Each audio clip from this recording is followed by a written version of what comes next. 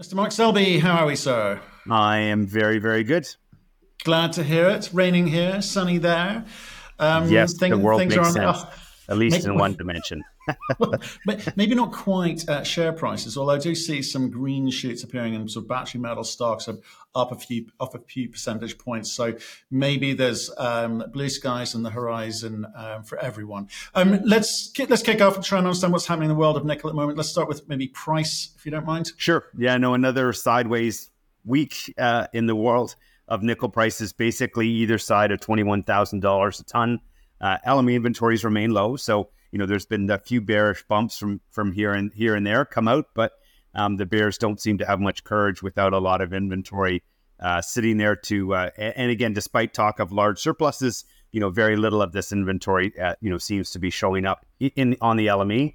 And again, in China, the surge we saw in June in the battery sector is kind of eased off a little bit. It didn't follow through in July, August, but surprisingly, NPI prices picked up a little bit. Which again, all through this year, I've been saying, look, we need to break $20,000 a ton here at some point, and yet we still haven't done it. And again, I would not have expected to really see NPI prices start to move higher at all until sulfate tightened up and LME prices start to move higher from here. So it's good to see. And again, I mean, to me, that makes me skeptical that there's lots of inventory around if for somehow the price of that inventory is moving higher. Again, there's a little bit of a disconnect there. Well, okay, let's talk about that because I think last week we talked a little bit around sort of nickel refining capacity. LME just made an announcement, or at least approved some nickel produced out of China with the kind of new fast track registration system for Zhejiang Haoyu. I'm going to go with let's say that's about right. What can you tell us about that? Yeah, so. There's not a pile of news this week, but this was a key piece of news. Obviously, about 15 months ago, the LME broke. One of the key pieces in terms of getting the LME back to a more functioning market was they were going to be a lot more aggressive about approving new brands. They used to have quite a long period of time before you could deliver physical metal against a contract. And again, that's the whole part with the LME is that in any contract, if you show up with a piece of paper, there used to be pieces of paper to an LME warehouse somewhere in the world, they would be responsible for getting you 6 tons of nickel at that point in time. So having physical metal to be able to actually settle trades is key here. So, and this also is another key part of something I've been talking about all year long in terms of this great convergence, that because a lot of material was not LME deliverable, that the discounts for NPI and MAT became the market clearing mechanism as opposed to the LME price, the commodity price, which is typically what happens. And so one of the key pieces of that was you're going to start to see refining capacity come online that will allow consumers to actually have more options to refine nickel and then deliver that nickel onto the LME. So Zhejiang Huayu basically has got their refinery up and going. They were able to get, they're the first of the new refineries. There's a couple others in the pipeline that were able to get it as a registered deliverable brand. So again, very intrigued to see whether, quote, how much of this surplus that we've experienced in the last 4 to 5 months, makes its way onto the LME. Because if it's really there, then, this is the path, that should make that just about as visible as possible. So, in terms of scale, I mean, again, this is not massive. We're not talking about 10 or 20% of global capacity, but, there should be about 200,000 tons of capacity come online by the end of next year. And again, given China usually comes on a little bit faster in terms of processing capacity. And we should see about 100,000 tons of nickel, or about 3% of the global market, actually be produced by these new refineries. And again, that's significant in the sense that the kind of surplus that people are talking about are in the range of 100 to 200,000 tons this year. So theoretically, that should allow all of that inventory to make its way, to the LME if it's sitting out there. So, and again, the big thing is at the end of this great convergence, we'll get to the point where discounts get back to normal levels. LME prices, probably will be lower than they otherwise would be. But again, they'll be back to a market that makes sense and allow pricing of all the intermediates in the business to be a lot more effective. Right. Okay. So market that makes sense is critical here, because you can work out where you're going with that. And there's been such a lot of irregular pricing in the market of recent time. Let's just talk about China a little bit. So obviously, well, are you at all concerned about some of the numbers that have been coming out of China for the last 3 weeks in terms of maybe a slowdown in their economy and maybe this kind of knock-on effect here, or just the supply-demand fundamentals of nickel, copper, and the rest of the EV metals really negate all of that? Yeah, no, I mean, obviously, a slowdown in China, it does have an impact because, for nickel, it has, batteries obviously a big source of new demand, but the bulk of demand comes from, would say more traditional uses going forward. That being said, I think there's a few offsetting factors that, is allowing me not to lose any sleep over that slowdown. Number one, with Indonesia industrializing now with again, driven by the whole nickel stainless industry, you've got a whole, close to 1 billion people in Southeast Asia that are, on that development track as well. India seems to be, again, starting down that track. And so those are two big sources of new sources of stainless steel demand that I think people discount in terms of its impact on global markets. The other piece is there's been two massive headwinds for nickel use. There's a chunky sector of nickel demand that it makes alloys for the oil and gas industry and alloys for the aerospace industry. And, coming into COVID and through COVID, obviously aerospace, was not a big winner. And then as well on the oil and gas sector initially until the war in Russia came along, oil and gas was in the doldrums. And so now both of those industries have seen some revitalization. So those are big new uses, not new uses, sources, big new sources of demand that should help offset any weakness that we see in China. And then obviously the EV story, China is not the market for nickel batteries because they don't drive massive cars and they don't drive long distances. It's really about EV demand now in North America and in luxury vehicles in the Western world. And so, that continues, I think, at a pretty healthy clip. And so again, from my view, the long-term nickel demand and the current demand picture, should improve as we go through the rest of the year. Right, and again, as we've talked about on multiple occasions over the past few weeks and months, M&A activity continues to kind of, it's not taking a rest anytime soon. Companies are trying to find the next big thing. Numbers, as perhaps as you've been projecting all of this year, looking like they do. Do you still expect to see more M&A? Do you expect to see more money flowing into the nickel market? And where's that coming from? Where's the money actually going to come from for this? Because it feels like, we've reached saturation point in terms of the mid caps and majors in terms of their appetite. Is there going to be new money coming into the space? Oh, for sure. I think, the key here is the majors are still, in terms of when you look at their core businesses of iron ore and coal, they're generating massive amount of free cash flow. They've all indicated a desire to reposition themselves, into the battery sector. We've seen a bunch of deals from BHP and Wyloo, but in reality, as much as we've seen a lot of deals, they're barely scratching the surface in terms of moving the needle for their entire company in terms of the amount of resources they've got to date. So, there's a long room for a lot more M&A to come from the major and mid-tier mining companies as we move through the battery cycle. And again, if we do not see any improvement in equity values before the end of this year, I think, once it looks like interest rates have topped out, we're probably going to be on a weakening cycle for interest rates as inflation comes off. I think that'll give the majors the courage to step in and do even more transactions by year end. So I'm pretty bullish by year end and into next year. Right. Okay. And talking of that, obviously one of the companies which has been out there, I think we've been big fans from day one, is what Poseidon Nickel has been doing over in Australia. They've got a little bit of news out in the market at the moment. What can you tell us? Yeah, pretty surprising actually. So they were on track for restarting their silver. They have two deposits. Well, they have two sets of deposits. They have the Black Swan, Silver Swan complex, and they have the Emily Ann Maggie Hayes complex, both of which are past producing mines in Australia. we talked last week about some exploration results from Emily Ann and Maggie Hayes, which were intriguing. The unfortunate part is they basically reset their timelines for when they're going to restart restart Black Swan and Silver Swan at the same time. So Silver Swan is a super high grade. It's one of the highest grade mines that's ever operated in the nickel industry. Black Swan was a larger scale disseminated ore body that sat next to it. There's a brand new mill that only ran about 18 months, 2 years back in the late 2000s. Unfortunately got squeezed in the nickel market. But I think the announcements, they basically talked about that one, they're not going to get grid power until the end of 2024.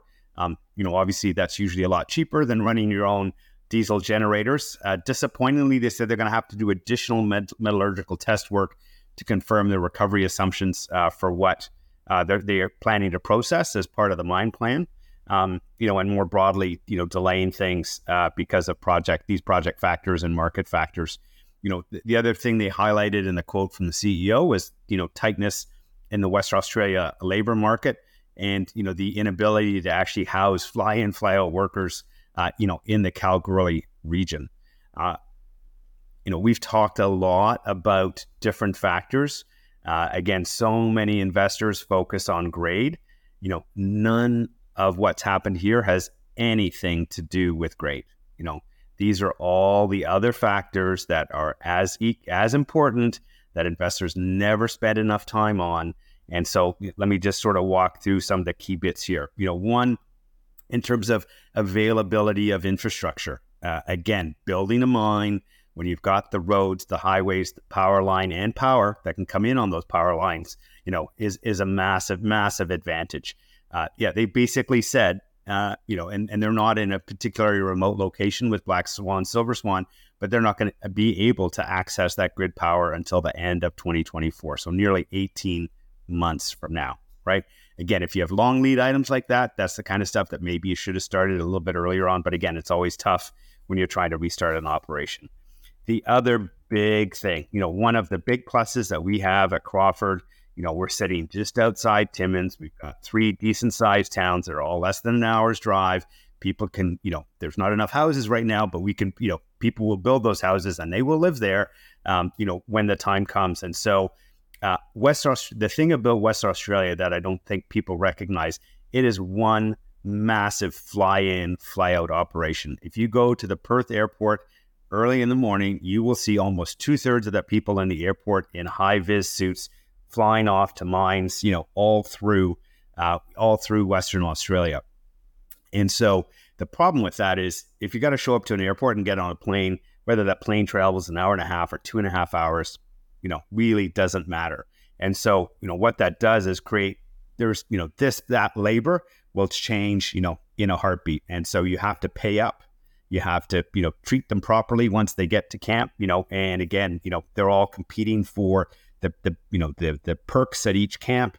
And so it just makes it very, very expensive and not particularly productive all the time, if you're trying to compete for that marginal fly-in, fly-out worker. So again, in places where you can have a domestic workforce that drives home every night, it's a massive, massive advantage. So that's number 2. Number 3, we've talked about in the nickel grades. Again, people point to, it's, Crawford and some of our other targets are low grade. Yes, it's a low mining grade, but in the nickel space, the ability to make a high grade concentrate is extremely, extremely valuable. A lot of high grade nickel mines start at 3 or 4% and struggle to get to a 12 to 15% nickel concentrate grade. In our case, we're able to produce a 30% plus nickel concentrate just to the nature of the minerals. Unfortunately, because of the nature of the minerals in these deposits, and they highlighted the fact that more than half of their ore is contained within this talc carbonate ore, and talc floats along with the nickel minerals that you're trying to recover. At best, they're able to, from a big chunk of their feed, only produce a 5 to 6% nickel concentrate. The ability to ship that any distance makes it pretty expensive. The ability to process it, because you've got 95%, of waste material that you're trying to get rid of, makes it a pretty expensive proposition. So again, with deposits like Crawford, we can get to 30% plus, It's a big opportunity. And the last piece, one of the things I've been, proudest of is, we've gone from the fifth drill hole to a feasibility study coming in September in 4 years. That I think is probably less than half the time that you would see most companies get through that process.